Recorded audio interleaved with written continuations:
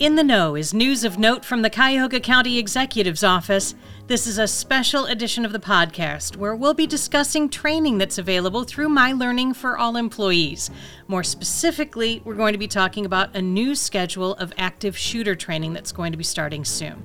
I'm Dawn Calavini from the Department of Communications, and joining me is Kathy Jackson, our training manager for Cuyahoga County. Welcome. Thank you. Glad to be here. Wanted to talk with you for a long time about your role with organizational and employee development. So tell me about the department and your overall goals. Okay. I am currently the training manager for the county. I have been here for going on 12 years. It will be this year. I was brought in originally because there was not a training department at all. And so my goal and what I was told in the beginning was to put together professional training for all of the county. And that's primarily what my role is. It's to make sure that there are various professional training opportunities offered for all employees under the executive umbrella.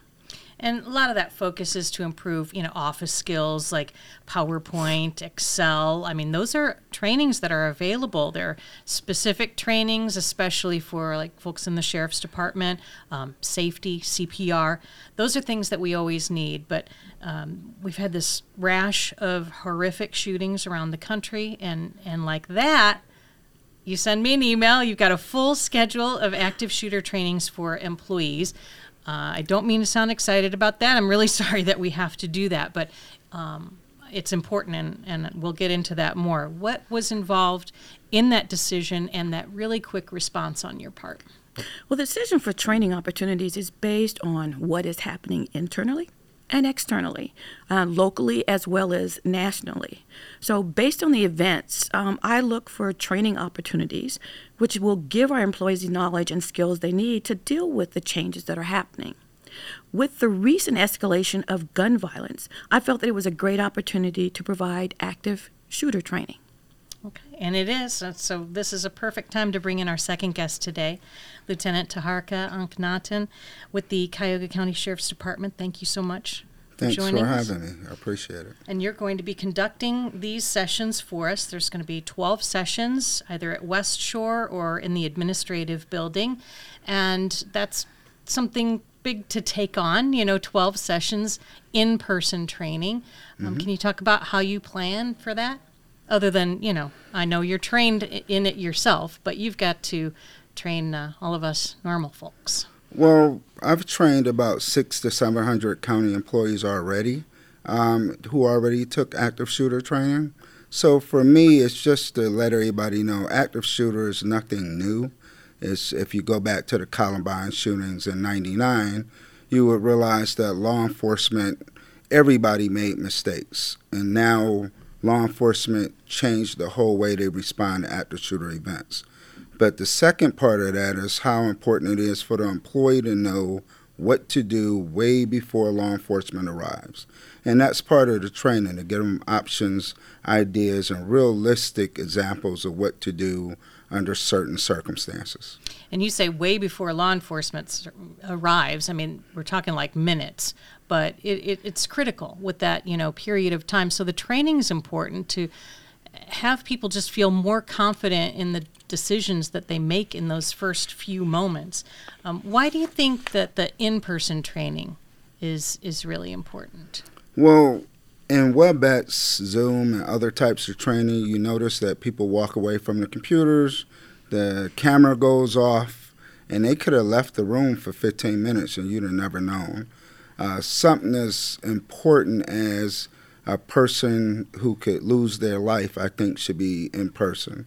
I need to look the person in the eye, answer their questions, and give them examples for their own experiences. And oftentimes employees come up with great questions, and it's nice to be there for them to answer those questions. I was wondering about that because you said you'd already had the training for about 700 employees, and I'm sure that there are questions that come up. Do you, change and evolve some of your statements or some of the things that you address based on some of the feedback that you're getting in session? I do, but mostly the employees do it for me. I'll teach the course, and their questions are vast. It could go from something as simple as what's the best way to learn the exits to how to fight if you can't leave and a shooter come into the room. So it could be very vast. Whatever they ask is what we need to answer, and we need to give them real-world solutions to a constantly ongoing event. Like most people wouldn't realize, it's been over 300 active shooters incidents this year. Now, you could go on and say that, yeah, in the news they showed us major incidents, but to me, if you lost 1 or 2 people during an active shooter event, or let's say 30 people, that's all huge because we got to follow the same procedures. And it's something that I think a lot of people, I mean, you're aware that these events have happened, but you don't really want to think about it. It's stressful to put yourself into a position where you might have to make those life-saving choices. But that's why this in-person training is important. What other kinds of things do you stress? Well, for example, being in this line of work, my first goal was to learn about active shooters, how to respond to them.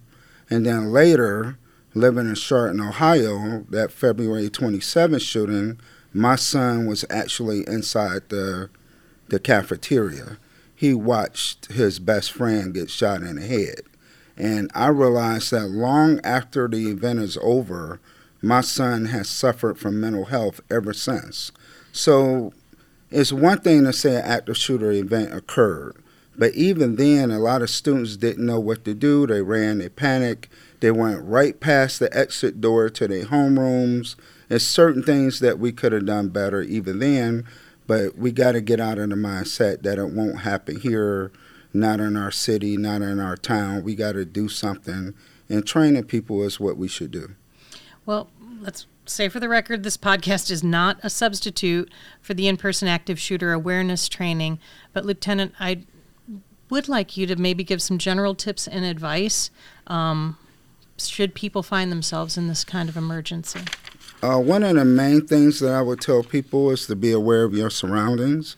The way you be aware of your surroundings for me is when I go into any place, and you don't have to do this, but I do it. But if I've never been there before, I circle the building.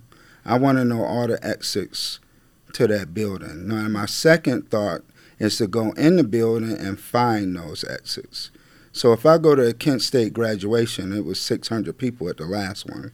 And, you know, if somebody say we should sit right here in the middle to get good pictures, I say, no, I need to sit over to the right by the exit sign because I could still take good pictures. I could get up and take photos, but in the event of an emergency, I can also exit out this building and get to a safe place and, in a sense, take care of whoever I'm with. Or respond, come back and respond. Either way, it's a safer way to think. The other thing is to know whether or not the door locks wherever you at. There's been many active shooter events where they closed the door, tried to barricade the door, but never locked the door. So there's certain things there that a person just not thinking of when the heart rate is like 180 beats per minute, and just a minute ago it was 55 beats per minute. So those things come into play where we got to give them real world, like I said, actions. And if we tell them these things in advance, they can respond to it a lot better. Before we even started recording, the lieutenant and I were here, and I just wanted to let you in on the fact that I said, you know, sit in whatever chair you want. We're at a round table with 3 chairs, and he picked that chair and told me it was so that he could see the door from where he was sitting. So you're thinking about it 24/7, and I think whatever trauma your son experienced, I mean, it was trauma for you as well. It was trauma for the whole neighborhood. Of course. That whole part of the state came out to support the people. I was there during the vigils, the funerals, and different things that occurred. But everybody who go through an active shooter goes through that. The problem is we never prepared for it in advance. Like I said, I did active shooter response training. I never thought about the innocent person who just came to work and what they should do because I was too busy trying to think of saving them. Mm-hmm. Now I broaden that expertise to go out to say what should we do to get them prepared before the police arrives, and that's huge.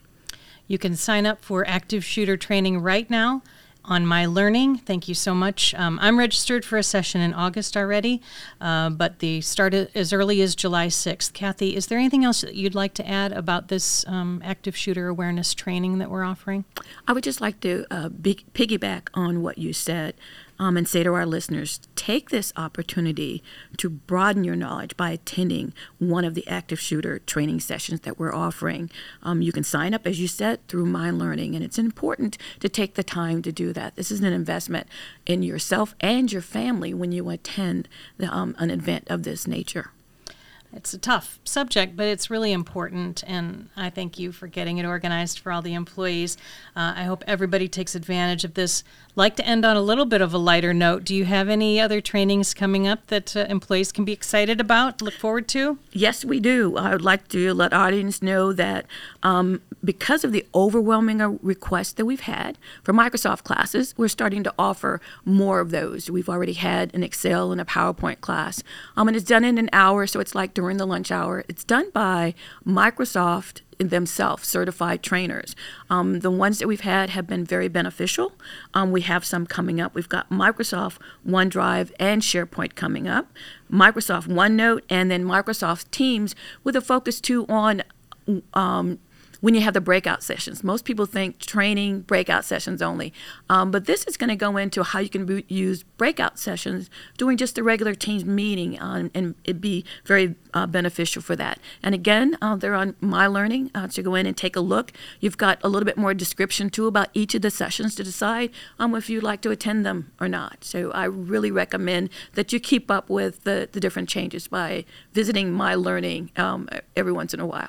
Yeah, log on to Infor, go to the training tile or box, and then click My Learning. That's where you can register, see what else is available. There's also a link on the emergency and the training pages of our county intranet. If you like getting updated with this audio version of In the Know, please subscribe on your favorite podcast platform, and that way you won't miss any new information. This podcast is produced by our communications and multimedia teams. On behalf of the Cuyahoga County Executive's Office, thank you for all that you do, and stay safe. You are in the know.